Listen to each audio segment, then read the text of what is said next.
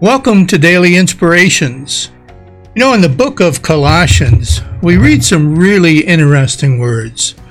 When we look at Colossians chapter 4, verse 6, it says this: "Let your conversation be always full of grace and seasoned with salt, so that you may know how to answer everyone."